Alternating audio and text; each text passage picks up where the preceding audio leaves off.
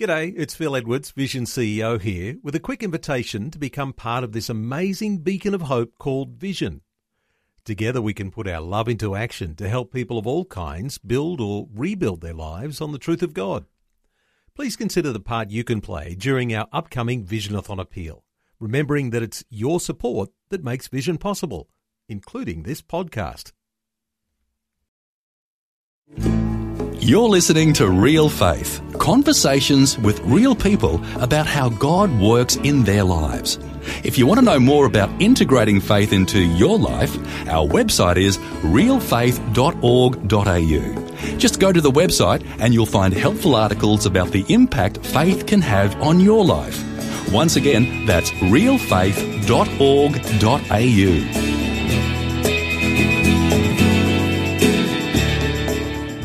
Welcome back. I'm Eric Scadabo, and our guest is once again Dr. John Dickson from the Center for Public Christianity. He's sharing with us about some of the positive contributions that people of faith have made to society over the years. Next, we'll hear about some of the fascinating discoveries that a sociologist named Dr. Robert Woodbury has made regarding the impact of Protestant missionaries in various parts of the world. Yeah, so Robert Woodbury is a professor at Baylor University in the US, and he's a sociologist and has focused on the impact of missionaries in the places that they've gone, in Asia, in Africa, and several other places. And what he found was that where these missionaries went, there is an observable sociological long-term impact on economic growth of those countries, in the prevalence of democracy, in the levels of education, none of which can be explained by simply, where those countries are or what they were before the missionaries got there. These are discernible, verifiable effects of the influence of missionaries helping them with medicine and education and teaching the doctrine of human equality, which leads to democracy and so on. Now, the interesting thing about Woodbury's research is that it was rejected at first. The findings were so overwhelmingly clear in favor of the impact of missions that the original reviewers of it, the academic reviewers, said, this can't be right. You have to go back and crunch your numbers again. Come back to us when you've done that and we'll consider it. He did it. He had to redo the analysis and went back. And sure enough, it was accepted and eventually published, even though he experienced people walking out of sociological conferences when he would give his papers.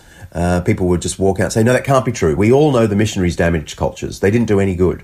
And yet the data suggests, well, it doesn't say they didn't do any bad. Of course they did. We all know the stories of missionaries behaving badly. But the global effects of missionaries on nations is proven.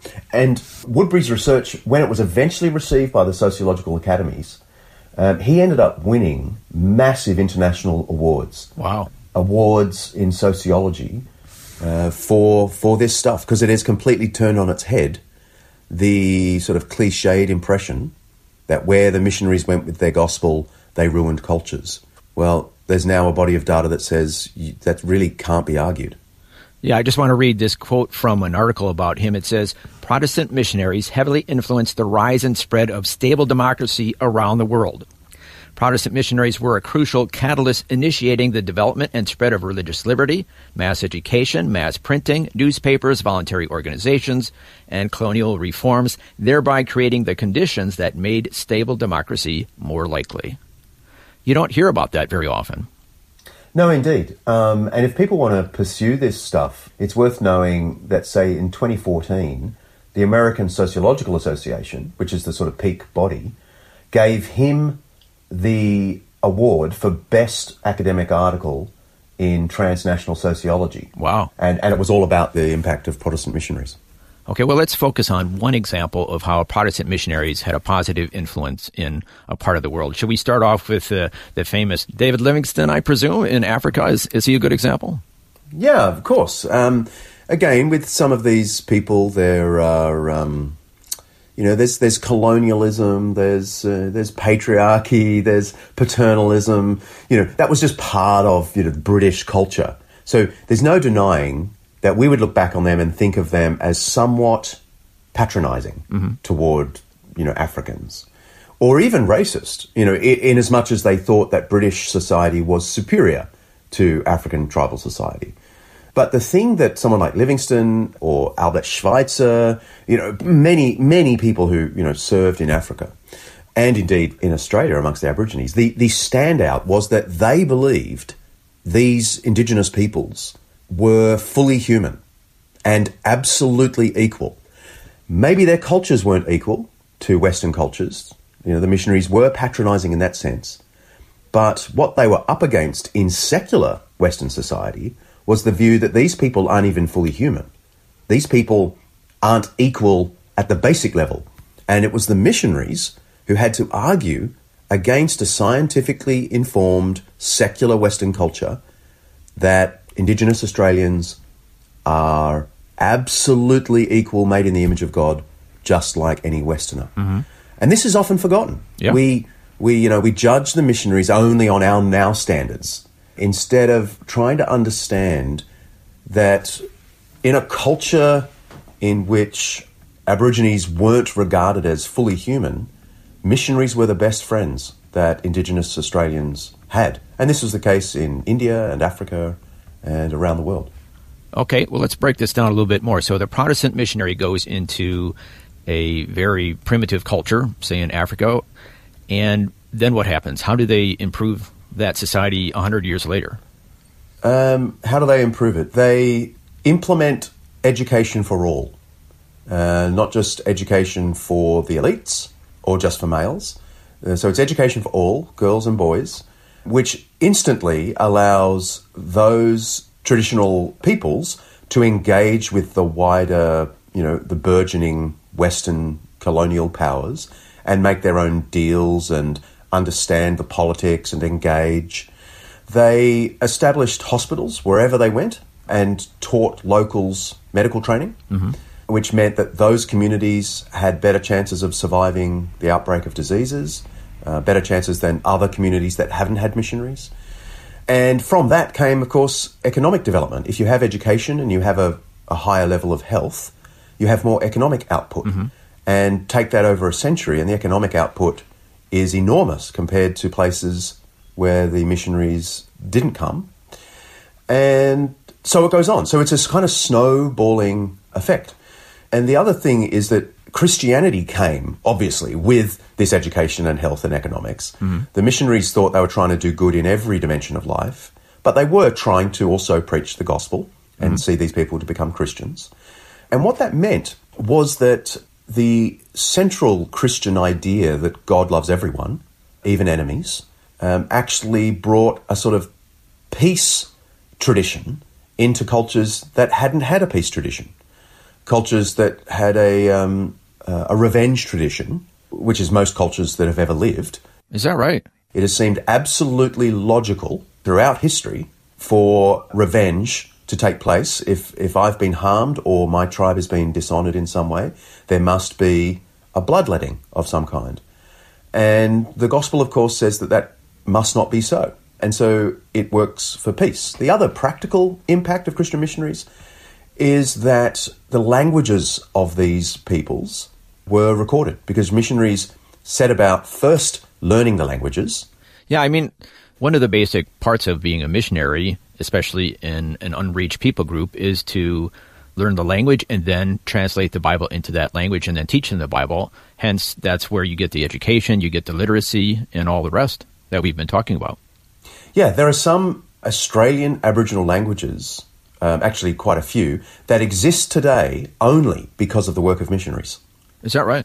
Yeah, because missionaries instantly set about writing dictionaries, partly for their own benefit and partly for the benefit of those they taught, so that people could learn their own language in a written form, because most of these cultures didn't have writing. So missionaries set about, as you say, translating the Bible, but also helping them, learn to write just normal documents in their own language. Yeah. And as a result of this, the preservation of language is much higher than it would have been without the missionaries. You know, I've been thinking about this with the impact of the Protestant missionaries in these different cultures. Now, if you take somebody who was a strong Christian, and one of the parts of being a Christian is you believe in justice. You believe in common fairness. And some of the time, these missionaries would go there and find out that the people were being taken advantage of by landowners and that type of thing. And they fought against that. Is that right? Oh, they sure did. And we, in the long form of the documentary and the episodic version, we pursue a couple of stories. One in particular, a guy called Daniel Matthews, who served the people down Echuca Way on the Murray. And they had this amazing impact on the people of the Aboriginal people of the Echuca region. He was a business owner. He was a Methodist layperson, so not a missionary in the kind of formal sense. But when he saw landowners harming Indigenous girls in particular, we have his diaries, and he just wrote one day, "Dear God, how can this be right?" And he determined to use all of his resources to serve the Indigenous people. He ended up being one of the most significant European Australians of the mid-19th century. He and his wife, Janet, gave a portion of their land back to the Indigenous people when they discovered that it was sacred land to them. They used their business profits to serve the Indigenous people with education and hospitals. Indigenous people would come and bring their children from the bush to Maloga, their land, the Daniel Matthews land, because they knew that they would be safer there than out where the settlers are. Daniel Matthews was shot at more than once by European settlers for rescuing girls who were chained to settlers' beds for sexual pleasure. Daniel Matthews he was quite a daring man, would just go in to the settler's home, bust the chains and take the girl out and, bring them to safety. And, it's pretty gutsy practical stuff. Yeah. And one of the journalists from Melbourne, who was a journalist for I think it was the Footscray Advertiser, as it was back then, actually went out to Maloga Mission to just see for himself, sort of 20 years down the track, what an amazing place it had become, a sort of haven for Indigenous people. And he ended his article, this journalist, this sort of hard secular journalist, ended the article by saying, "On visiting Maloga, one gets the impression that a life has been given away for the blackfella," which is not language we would want to use today, obviously. Yeah. But his impression was Daniel Matthews had given his life away for these people. That is what the gospel does. Amen. So just kind of recapping this influence, this positive influence of the Protestant missionaries in various parts of the world, and now we have scientific documented evidence that it was a positive influence overall. So it sounds like the belief that every human being has dignity based on the fact that they're created by God, that has had a massive influence. And then also kind of the side benefit of believing in justice or just being repelled by injustice was not what the missionaries originally set out to do. They were trying to get people to accept Jesus as their Savior, which is obviously a positive influence as well. But when you see injustices, you can't help but want to do something about it, which sounds like was the case with the person you just mentioned. Yeah, that was certainly the case for Daniel Matthews and, let's say, most other missionaries. I don't at any point want to give the impression missionaries only did good. I mean, and we're quite honest about that in the documentary, that they did make mistakes and they were too harsh and patronising and so on. But in terms of the long-lasting overall effects, it is pretty clear it's positive. Any final conclusions that you want to leave us with today? Well, I think in the end, if you genuinely believe that God loves this world so much, he entered into the world as a human being, lived the perfect life we couldn't live, gave that life on a cross, rose again. If you believe that, that has to change how you think about the world. If you believe the Lord of the universe loves the world, loves everyone in the world, would give himself for the world rather than see anyone lost. If you genuinely believe that, if that animates your life, then you will live a life in service of others. And I reckon even the hardcore atheists should be able to see that logic.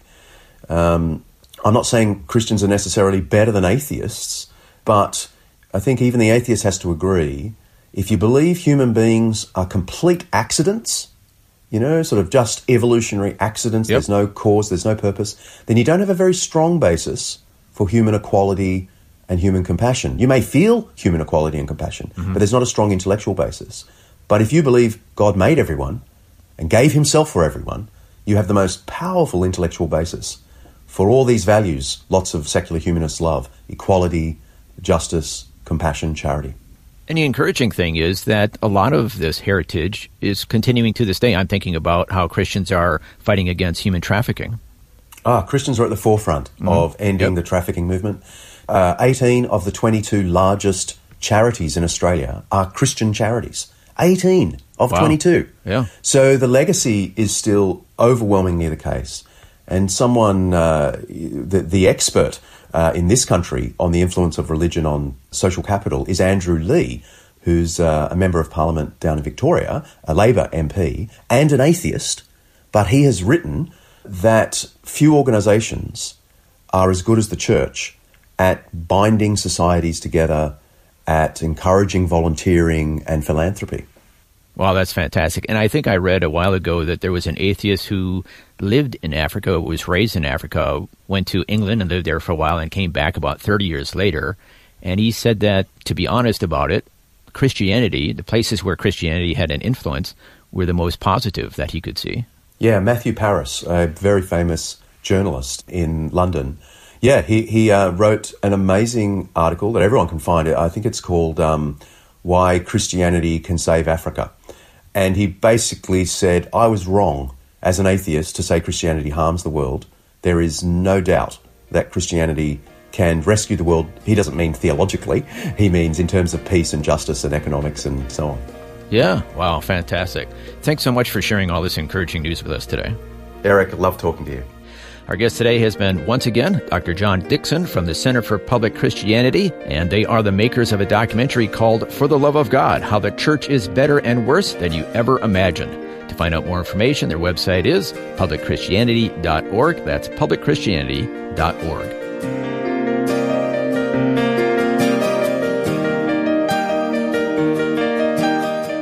You've been listening to Real Faith, and if you have any questions or comments, you can send us a message through our website, realfaith.org.au. That's realfaith.org.au.